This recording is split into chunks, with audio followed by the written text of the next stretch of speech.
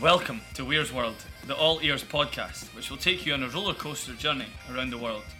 Follow me from Beijing to New York City and back as I share my tales to tell, encompassing the 10 years of Gleadric and the Kabbalistic Cavalry, as well as touring with some well-known faces. From celebrity stories to travel nightmares, we'll be reminiscing on the ridiculousness of it all, with special guests jumping in along the way. All Ears is your new favourite weekly podcast. Ali, hello. Hello again.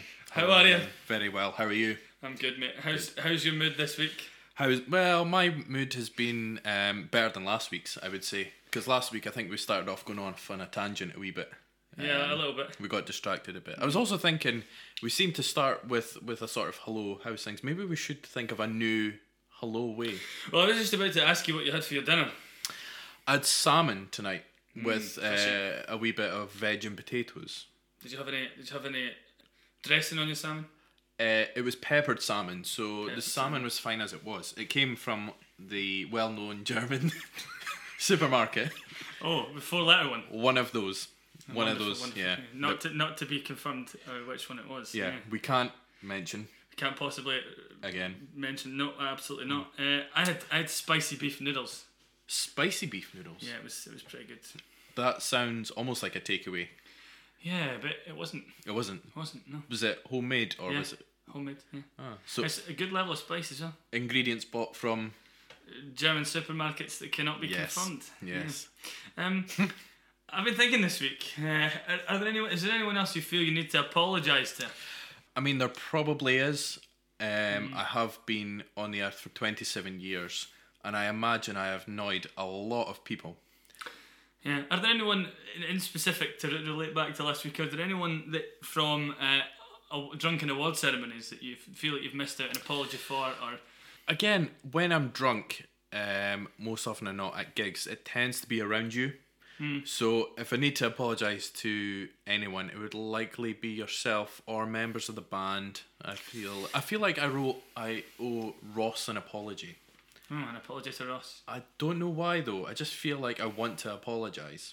Is there anyone you wish to apologise to? I feel like my apology list might be slightly more interesting than an unknown apology to Ross. But yeah, I realised that I had missed out the time when at an awards ceremony where I should add, not deliberately, slammed the door in Sandy Tom's face. Oh wow. That wasn't very cool. So, Sandy, I apologise if you're listening. Do you have LinkedIn? I don't actually. I used to. I don't anymore. I don't have LinkedIn. I've never used LinkedIn. But I've received a couple of emails in the last fortnight from Sandy Tom saying that she's trying to connect with me on LinkedIn. And right. I wonder if she wants to discuss the door slamming saga. Just to clarify, you haven't actually spoken to her since the door slamming thing, have you? I have not spoken to her since the door slamming situation, no. And how did she react? I think she was taken aback at having I think she was taken aback. Literally knocked back a wee bit. Yeah, I think she was taken aback by having had a door slam at her. But yeah, I mean, I'm sure she's lovely, and if she wants to reach out via another platform that I do have, like unlike LinkedIn. Yeah. So what you're saying is Sandy Tom wants to get in touch with you, but you can't be bothered signing up to LinkedIn. Well, I feel like it's quite a big hassle to sign up to LinkedIn just to connect with one person. But then again, there's maybe a reason behind her trying to get in touch. There's maybe more to the door thing. Maybe. Yeah, who would know? Yeah. Also, so just to clarify for the listeners, we are not recording these episodes as we go. We're kind of recording a few at a time.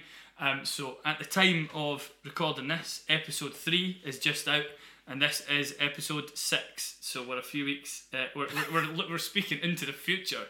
This is really bad. If something tragic has happened between these, we are recording 3 weeks in advance. Yeah. If something really bad has happened, between now and then, this is quite bad actually. Yeah, that's very true. It depends. It could be something really marvelous has happened in the same time. It's possible. I feel I also need to apologise to my sister. Oh. She has been an avid follower of the podcast since day one. Shout out to Rachel. She makes up about 35% of all listeners right now. Does she listen once or does she listen like 35 times? She probably.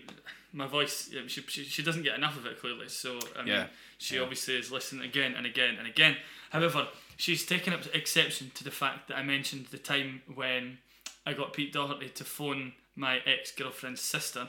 Yeah. And yet we've not referenced the fact that the well-known designers Colin and Justin phoned my sister from my phone as well. Right. I don't really know how we put that into a story, other than the fact that I bumped into them at an event.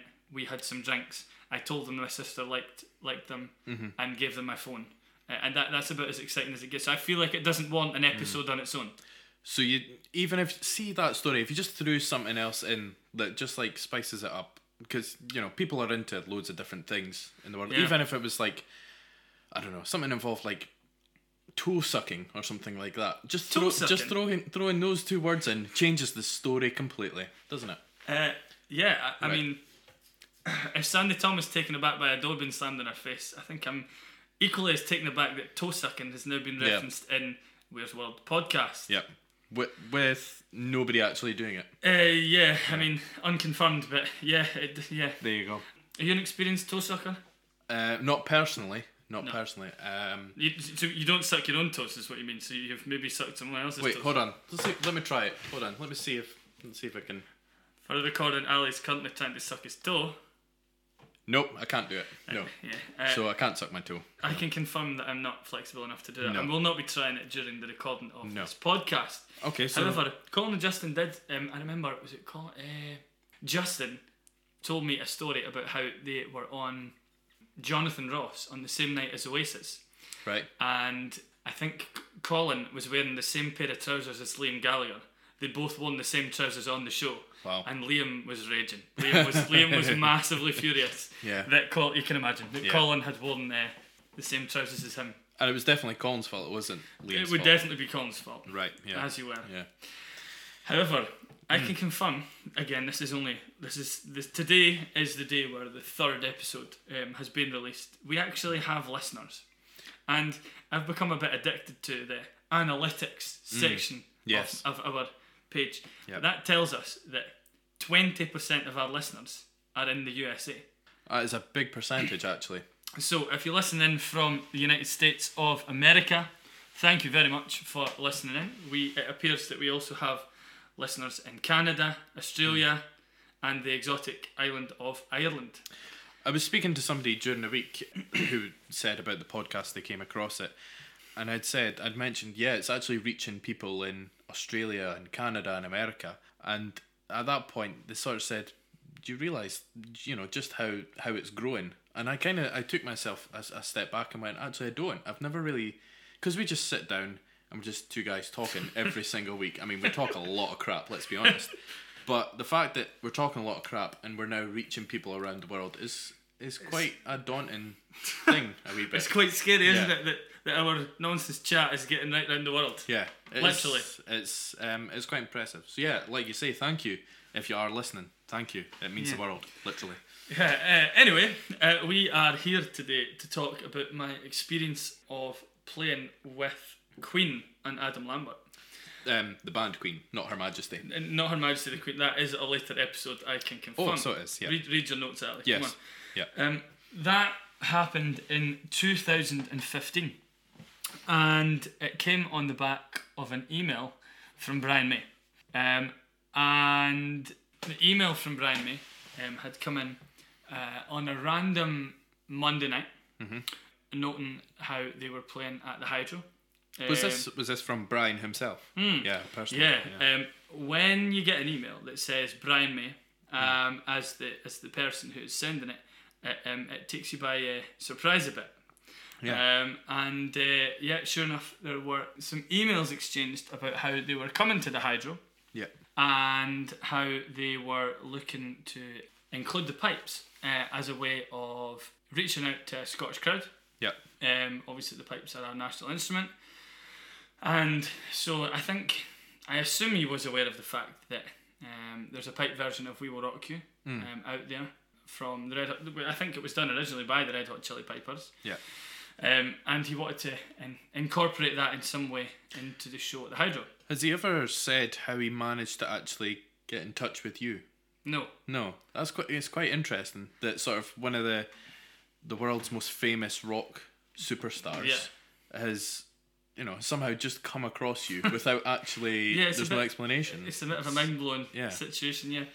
If any other legendary rock stars want to get in touch, then they can do so. And if they're good friends with Brian, he has Mr. May. Let's say. Yeah. He has your own email address. Absolutely. That's the easiest way to get in touch.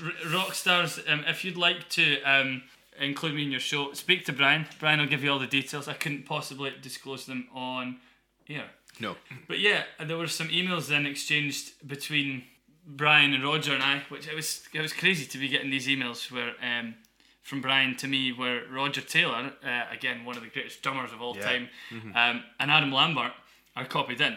I'm just reading Adam's response here, saying to Brian's emails, saying, "Yeah, sounds cool to me. What song?" And I'd said, obviously we're going to be doing We Will Rock You, and he replied, "Cool concept, I dig it." There you go. I have the proof right there. Yeah, it was great. So I eventually got confirmation from their tour manager Juliet that this is what was going to be happening. I was then this happened in October, and the gig was to be the October of 2014. It must have been because the gig was going to be in the January. Brian then, I didn't hear from them for a while, but Brian then reached out to me in December, maybe a week before Christmas, to say that they were playing at Hogmanay at Big Ben. They were going to be playing the Big Ben Rocks thing at down in London, and he invited me down to play then the Hogmanay show live on BBC One. Yep. But being loyal as ever to my boys, we already had albeit rather small gig with Gleadrick lined up at the Cask and Cork pub in Dundee, which great, yeah, no great longer pub. exists. Yeah, but great pub. I mean, Cask and Cork, Big Ben. Where would you play, Ali? Well, I'm thinking more Ross White or Brian May. Who would I rather spend my Hogmanay with? They've both got a similar hairdo. They're both. Brian's is bigger. They're both Hair. legendary guitar players. Some might say. Cut from the same cloth. Yes, definitely. Unbelievable. Obviously, I declined that in favour of playing with my boys at the Cask and Cork, which was equally a great night. And I actually think Brian respected the fact that I didn't just drop the band in order to go and play with Queen, which it was a really difficult decision to make, to be honest, because it would have been amazing to see in the new year with Queen. However, going into the new year in January, it was obviously amazing to have that experience. A few weeks ago, Ali, you asked me about how nervous I get or not. Yeah. I remember being in the taxi that day on the way around to the Hydro, nervous does not even cut it, about the fact that I was about to meet, never mind play with, like one of the greatest bands of all time. I was escorted, in fact I arrived and I was to phone Juliet, but I'd gone to the wrong door. And I think they were in the middle of something when I'd phoned her. It started off a little bit frosty. I was a bit concerned about how the day was going to go because I'd gone to the wrong door. However, by the time I actually met her, it was grand. She took us in. She gave me my own little. So I can't even put into words the feeling of walking through the backstage. Do you know you know the backstage corridor at the Hydro? Yeah, I've been at the Hydro. Yeah. So walking down that backstage corridor, and then each door is labelled Brian, Roger, Adam, crew, and then they put Piper on my dressing room door. That it was just so surreal. Yeah. And I was told just to relax in my room for a wee bit, and I'd get a knock when someone was ready to come and get me. I'm sat there, minding my own business, wondering how the madness is going to unfold in the day. Yep. And I get to knock at the door, and it's Juliet, and she says, "Craig, Brian would like to meet you now." I thought, oh no, here we go. And so I walked along the corridor. Again, my stomach was in knots, like absolute butterflies at this point. And gets to Brian's dressing room door, and there he is. He came to the door in this like black Hawaiian style shirt with his specs on the end of his nose. Looked like a proper professor. I mean, he is a professor. Yeah. And shook his hand, and he said, "Come in, let's sit down, have a chat." So it was just Brian and Sarah, his PA at the time, but she left, and literally she left Brian and I alone in this room, and we're sitting there. He's got Red Special on his lap, like possibly one of the most famous guitars of all time. Like I don't know if you know the story about that. He handmade that guitar himself. I heard some rumours about not the official story. To like his own specifications. So like to sit there with him and this guitar that's recorded some of the absolute classic songs that we know and love Yeah. today. It was just, he was sitting asking me all about Gleadrick, which is so bizarre. And I remember showing him a video of the Dundee Christmas light switch on where we were playing Teenage Kicks. It's not something you ever think you're going to do. Yeah.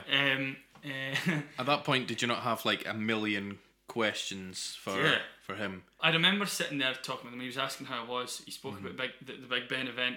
We spoke about Gleadrick, the Teenage Kicks thing. And the last thing he said to me before I left the dressing room was that, Craig, Freddie always loved a man in a kilt. And I thought, whoa, what a powerful thing to have been told as you're leaving the dressing room. So sure enough, Brian had said, look, someone will be for you when it's time to come up for sound check. Yeah. So I toddled off back to my wee dressing room, Piper on the door. I sat there waiting for the next knock, and sure enough it came. And it was, Craig, we're good to go for sound check. Let's see how we go. So I went up, and I'm trying to think, this might have been the first time I was on the Hydro stage. Yeah, I don't think I'd played at the Hydro before that, at that point. And going up to see the runway that they put in place for for Brian to be running out into the crowd. Yeah. The massive screen that was to be put up behind the band. Yeah. The sheer scale of production that was there on the stage that night was... Obviously we can't, the listeners can't see that and things like that, but I believe it is on YouTube, just for context to see the scale of the stage that you're talking about. It is, yeah, it's on YouTube. I'm sure you can get some pictures as well on Google. I actually think that the pictures possibly don't do it justice when you actually go up and stand on this stage though, and see how vast and how much attention to detail has been put in place for the staging and production. Absolutely massive. That was where I met Roger. Again, lovely guy. So surreal to be there with one of the greatest and most well-known drummers. Yeah. And then Adam Lambert himself as well. We met as well at that point too. And all the backing band and crew and whatnot, they all came over, shook hands. And so then Brian at that point talked through everyone, what the vision was and what we were going to do. Yeah. And so we bashed through a few times basically the ritual of what it was going to be. I was so nervous, doing a rehearsal with these guys, and I made a few mistakes at that point because again, just that absolute, there was no crowd, but the absolute euphoria, adrenaline buzz of standing there rehearsing with again probably the greatest band of all time. It's just an unbelievable feeling. In fact, we did the sound check, and then Juliet had come to me and said, look, can you tell your family that we've got spaces for them all backstage to come and have a drink with us after the show? Yeah. And I remember phoning the family and them just being like, whoa, this is going to be some night.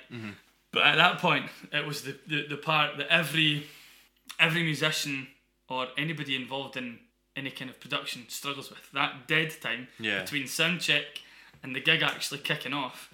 It felt like, for me at that time was endless. It went on for forever. Like, it's the worst part of... It is the worst part of any show. And do you agree, when you're doing sound, that's a horrible part of the show? Yeah, I mean, we do it together an awful lot as well. Like, the amount of times we sound check somewhere, whether it's one of our own gigs or we're somewhere else, and you sound check, and then, you do have an hour or two or something like that to kill. And in my mind, sometimes you kind of, it's almost too much time because you know everything's in place, but you're double checking, you're doubting yourself, thinking there's something not quite right, there's something I forgot, there's bound to be. But there's just this much time in between it all. And the sound check flies by, the gig flies by, but that time between sound check and gig, it's endless. It goes on for forever. Anyway, as that time wore on, so there was no support band. It was just Queen were playing the whole show. Okay. I'm sitting there in my room and I can hear Adam doing the most incredible vocal warm-ups. You and I have both heard so many vocal warm-ups from different people, like groups, choirs, singers, musicians over the years. But you've never heard anything like this. The set of pipes, like the lungs on that boy, are unbelievable. Like, it shocked me the way that he was hitting those notes in his vocal warm-up. It was really frightening. Again, in that time, I'm reverting between tuning pipes, twiddling my thumbs, just kind of waiting and waiting and waiting. And then suddenly it was showtime. I didn't see the guys again until we were on that stage.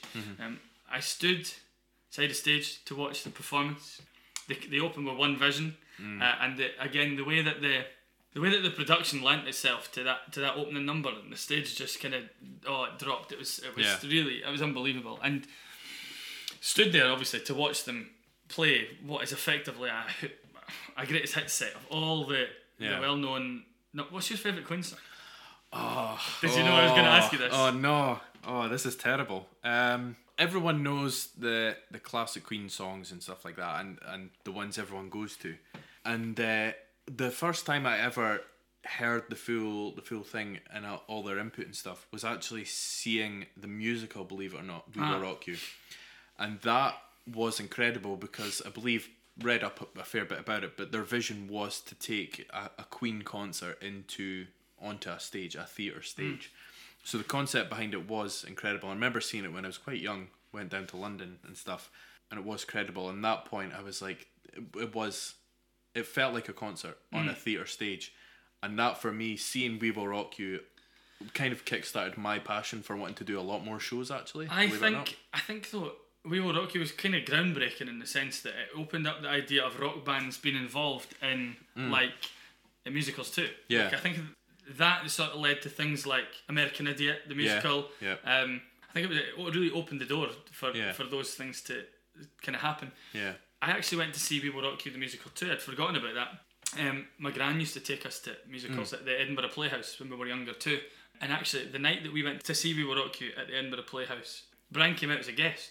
Which at the time I didn't really appreciate who he was or whatever, but I can still visualise and remember him being there and playing the guitar solo in.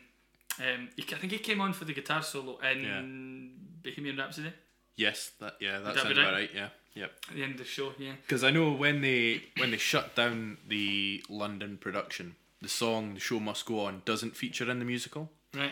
But it done on that last night when Brian appeared and Roger was there, and you can see it online, and it is an incredible video. Actually, it's amazing. You still not answered the question. What's your favourite Queen song?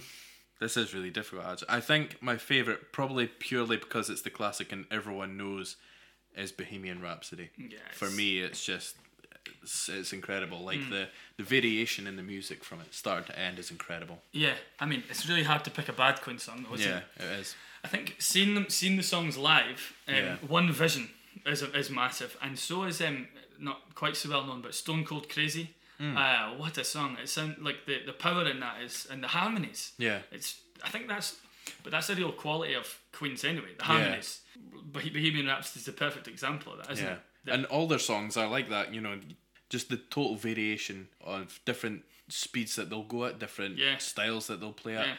And it's testament not only to Queen and Adam Lambert now on how they do the live shows, but when you look at the old concerts and stuff and how Freddie Mercury was, how he just had control of a whole audience just by his presence on stage. It was incredible. I think he really changed live music for a lot of live bands. And like, in terms of things like audience participation as well. Like, he was the epitome of having like an audience in the palm of your hand. Yeah, for sure. Yeah. So to see them to stand there at the side of the stage rattling through these greatest hits. Roger Taylor did an actual drum solo. Brian did the most face melting guitar solo. Like you've never heard anything like it. Yeah. So one of the really powerful parts of the show was that in Who Wants to Live Forever they had a hologram of Freddie. Yeah. And it was almost like Freddie and Adam were singing the words back to each other. It was really, really powerful. Like to hear that, and the crowd just responded unbelievably well to it. Yeah. And to be fair, you've mentioned about the whole sort of the scale of the production and stuff like that as well. And now that you've said the hologram, not only are Queen incredible, but without getting political again, like we did the other week, testament to all the people that work on these things. Oh yeah, absolutely. You know, there's hundreds of people, literally hundreds and thousands of people across the world, every single day work day in, day out. I've got a few friends who are in that industry and do it day in, day out. Testament to them, because the stuff that they manage to make is incredible. And especially when you mention things like hologram, that's the way these things are going now. And so maybe when I die, I don't know if I die. I hope I don't die first, but I hope none of the other guys die anytime soon either. I hope none of us die. Yeah, if I'm being brutally we're all honest. going to die, but Yeah. hopefully not anytime soon. Yeah. But imagine a hologram of me beamed down right there with the band. I mean, it would be weird if you. I don't know how. It's actually quite. Now that you get onto that point, it's quite interesting. Imagine how like Brian and Roger feel playing next to a their, hologram. their friend who they knew for years is now a hologram. It's powerful. You could see. You could yeah. actually see the emotion. You could feel the emotion in the crowd, but you could also see and almost touch that kind of raw emotion from Brian and Roger as well as they were going through that song. Yeah. So basically, it came towards the end of the set. They closed off the main part of the show with Bohemian Rhapsody, right? Oh, okay.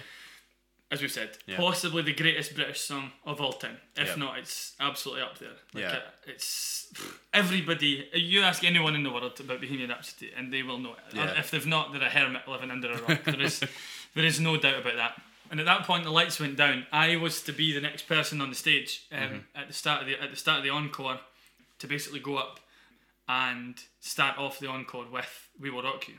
Yeah. Right. So the lights went down. The roadies were guiding me to the stairs with the torch, and I was literally about to take the first step up onto the stage, and I felt a tap on the back, right? And I turned around, and it was Adam Lambert's manager, and he looked at me, pulled a face, and went, "Don't up." And I was just like, wow. As if there was not enough pressure on me at this point, you've just hit me with that. Yeah. He probably meant it as a joke, but it wasn't It that was, funny now, at the it time. was stuck in your head now. It's funny now. It's funny now, but at the time when that's the last thing you've been told as you're walking onto the stage at the Hydro to play with Queen. Up I went. The crowd went daft, obviously at the sight of someone in a kilt. Yeah. Sucked them up, went into "We Will Rock You." From like the first note, the crowd were behind it. You can imagine, they were singing all the words. You could see, looking out, you could see all the fans jumping up and down. Actually, did I tell you that Ross was at that gig? No. Ross actually was at the gig. Oh, okay. I couldn't make him out in the haze. I didn't really look for him. Yeah. But yeah, Ross was at that gig. Blasting through "We Will Rock You," and then at a certain point in my run through, Roger was to come on and join in with obviously that iconic drum beat. The drum. Yeah. So Roger batters through the drum beat, and then Brian comes running on and literally fires into this massive face melter of a solo. Yeah. And basically my cue to stop was when I heard that first burst of that guitar, which was see being on that stage while that first chord was struck. Yeah. Oh, it literally shook the stage. It was mad. And so that was my cue to go off, but I couldn't resist sort of turning around to look, because I was at the edge of the walkway, right, the end of the walkway, and I'm there on the stage. Turned around to see what the scene was, and I turned around and could see that Brian's pointing at me to get the crowd to sort of show their appreciation, and I turned around and there's Roger Taylor, Brian May, Adam Lambert, and Brian's pointing at me. It was just... It's an incredible, iconic photograph. I've seen the photograph before. It is hats off to the photographer who managed to get it right at that moment where Brian May is pointing towards you. That photograph was taken by Alan Morrison, who for a large parts has been the band photographer. Yeah.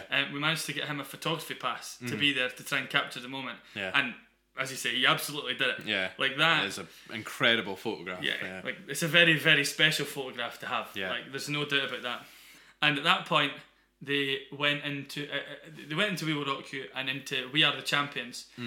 I ran to my dressing room after being on there playing "We Will Rock You." I remember jumping up and down to myself in my dressing room. I hadn't really told many of my friends that I was doing this. I told Ross that it was happening, and my family knew, but I hadn't really told anyone. Yeah.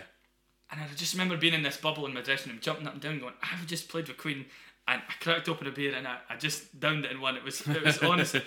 And I stood there, down in this beer, hearing the last refrains of "We Are the Champions." Yeah. It was just, what a moment. It was very, very, very special. After the show, I remember having a beer or a couple of beers, and then I got a knock to say that I was welcome to go along and share a drink with the band. Yeah. So I went into their kind of communal dressing room area that they had and sat with the four of them. Well, the three of them. I was the fourth one. Brian, Roger, Adam, and me, just thinking, this is ridiculous. But let me tell you though, That is the best red wine I've ever had in my life. And I even had the cheek to ask for a second glass. And I don't know, on the note of like apologies, I don't know if Roger was that happy that he had to give me so much of their wine. Brian, Roger, thank you for the wine. Apologies, I owe you some wine, although I have to say that their wine is probably rather expensive. I was going to say, you're not going to replace it with top quality wine, are you? We could replace it with red wine from a certain German supermarket. Yep, that's 4 letters. It is possible. We sat there and I remember asking them about, I think one of the questions that if you're sat there with Queen, what do you ask them? What would you ask them?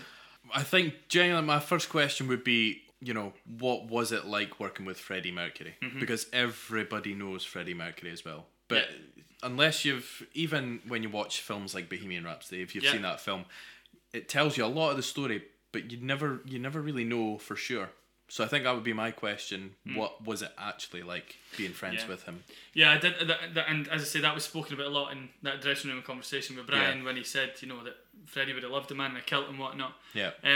One of my questions that I definitely remember asking was, is it true that bands look forward to playing in Scotland? Like, are the Scottish crowds sort of as rowdy as you'd think? Yeah. And they were like, nah, it's it's quite a cliche sometimes, was the response they got. And they then spoke about it, and they said that South America is the best place to play. Oh, right, okay. Brazil, Argentina. Yeah.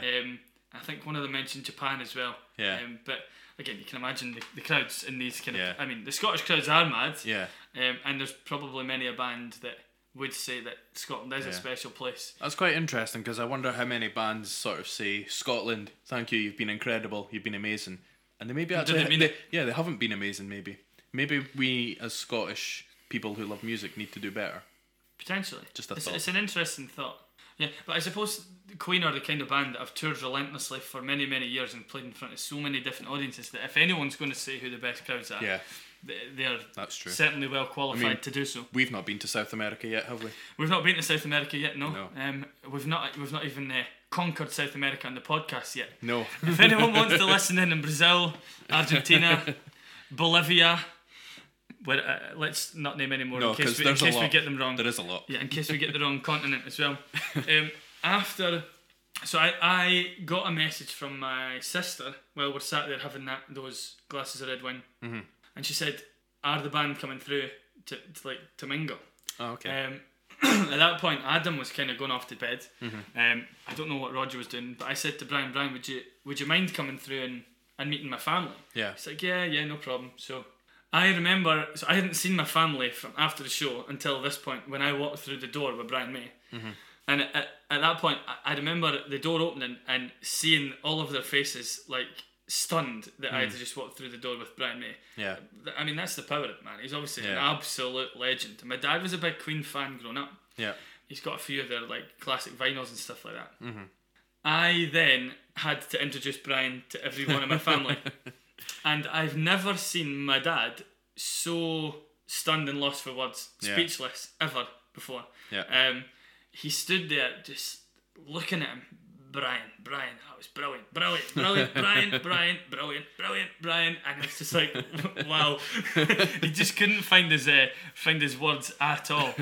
But that was obviously very special, introducing Brian to all the family. Yeah. My sister was gutted she didn't get to meet Adam because of the singing, obviously. Yeah. For the record, my sister is a keen singer as well. That's 2-3 mentions of my sister. So I think that apology's been done.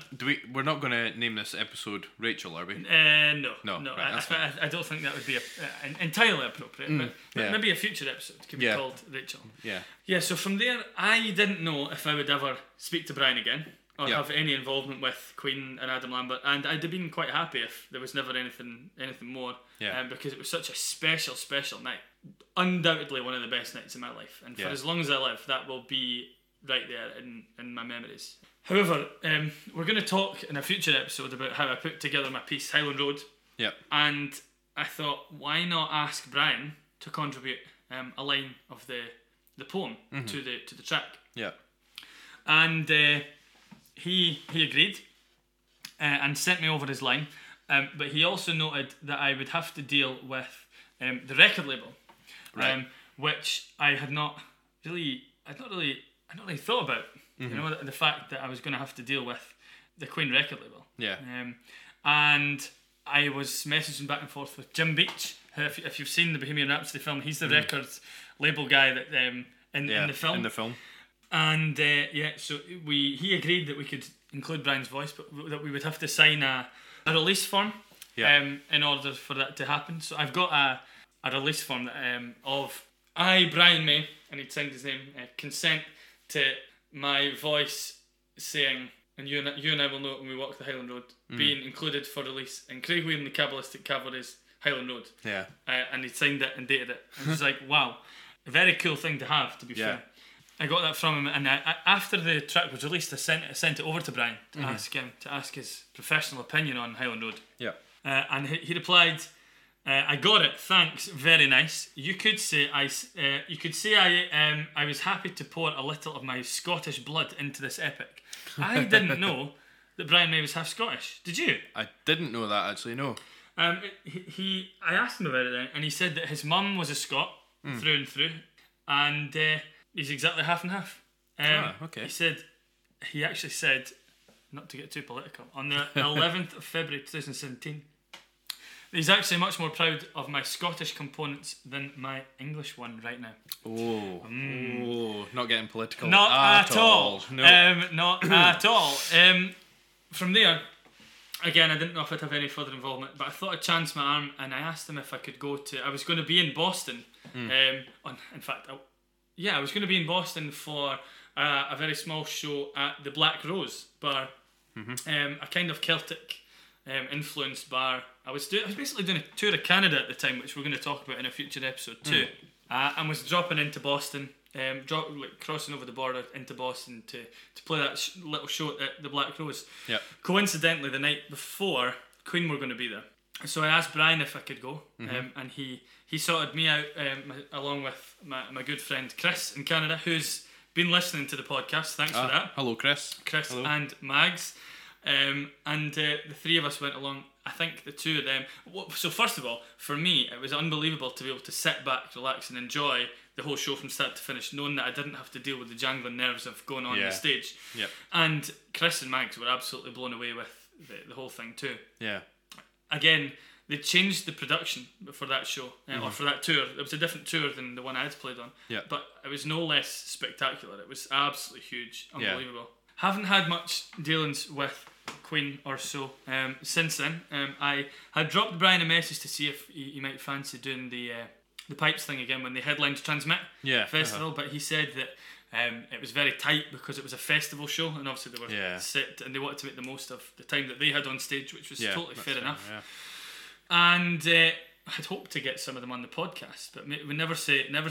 We might be able to do that at a future date. Yeah. As we record this, though, as we speak, Queen and Adam Lambert are number one in the UK charts, in the album charts. It's quite incredible that they're still number one going on however many years they've been producing records. But I think I read that the last record came out and went to number one in November 1995. Wow. So for them to then be able to release a live album with a different frontman and still have that absolute worldwide draw. Yeah. I think it went number one in the UK and Australia on the same day. Wonder if we were listened to in the UK and Australia on that same day. I hope so. I really hope so. If you're listening in Australia, actually, because we asked this beforehand, if either of us knew anybody in Australia who's listening, and we both don't. So if you're in Australia and you're listening to this, do get in touch, because we would like to know, actually. A grand total of 1% of our listeners are made up of Australia right now. Which, if there's only 10 people listening, it's one. That's a whole person. That's a whole person. That is a whole person. So if you are that whole person, do get in touch somehow. Yeah. Send us a letter via pigeon. Yeah. And maybe it'll get to us by the end of the episodes, or at the end of the series. Hopefully. The last point before we finish this up is that so many people. I don't know if you follow. Yeah, if you follow Queen on any of their social media stuff, do you? Like no, I don't actually. No. Facebook. They are constantly, point after point after point after point after point about how they need to stop playing because Freddie's no longer with us, because Adam Lambert's not Freddie. Yeah. I think as someone who's been involved in the show and as someone who's now seen a couple of their shows and has followed them since, Adam makes very, very clear in this show that he's not trying to be Freddie. That Yeah. they're there to try and pay tribute to one of the greatest rock and roll frontmen of all time. Yeah. And so I think it's very closed-minded of people to be so shut off to the idea of having Adam Lambert there singing with them. I think as well, when you go to see Queen, it's not like you're going to see Freddie. You're not seeing Freddie Mercury. You're seeing Queen as the band, as them. So alongside that, there is Brian, there is Roger. So you're seeing the Queen experience, if you like. Yeah. And as you say, I've not been to see them, but I've seen videos and listened to them stuff. And obviously Adam isn't Freddie. He's a totally different person, but he's bringing his aspect to it, his performance and his vocals to it as well. And for me, there isn't, at this point, there is no greater person to be fronting that band than him. Yeah. I know he gets a hard time because obviously he was a contestant on American Idol, which is where him and Brian met, because Brian was doing some sort of guesting on the show.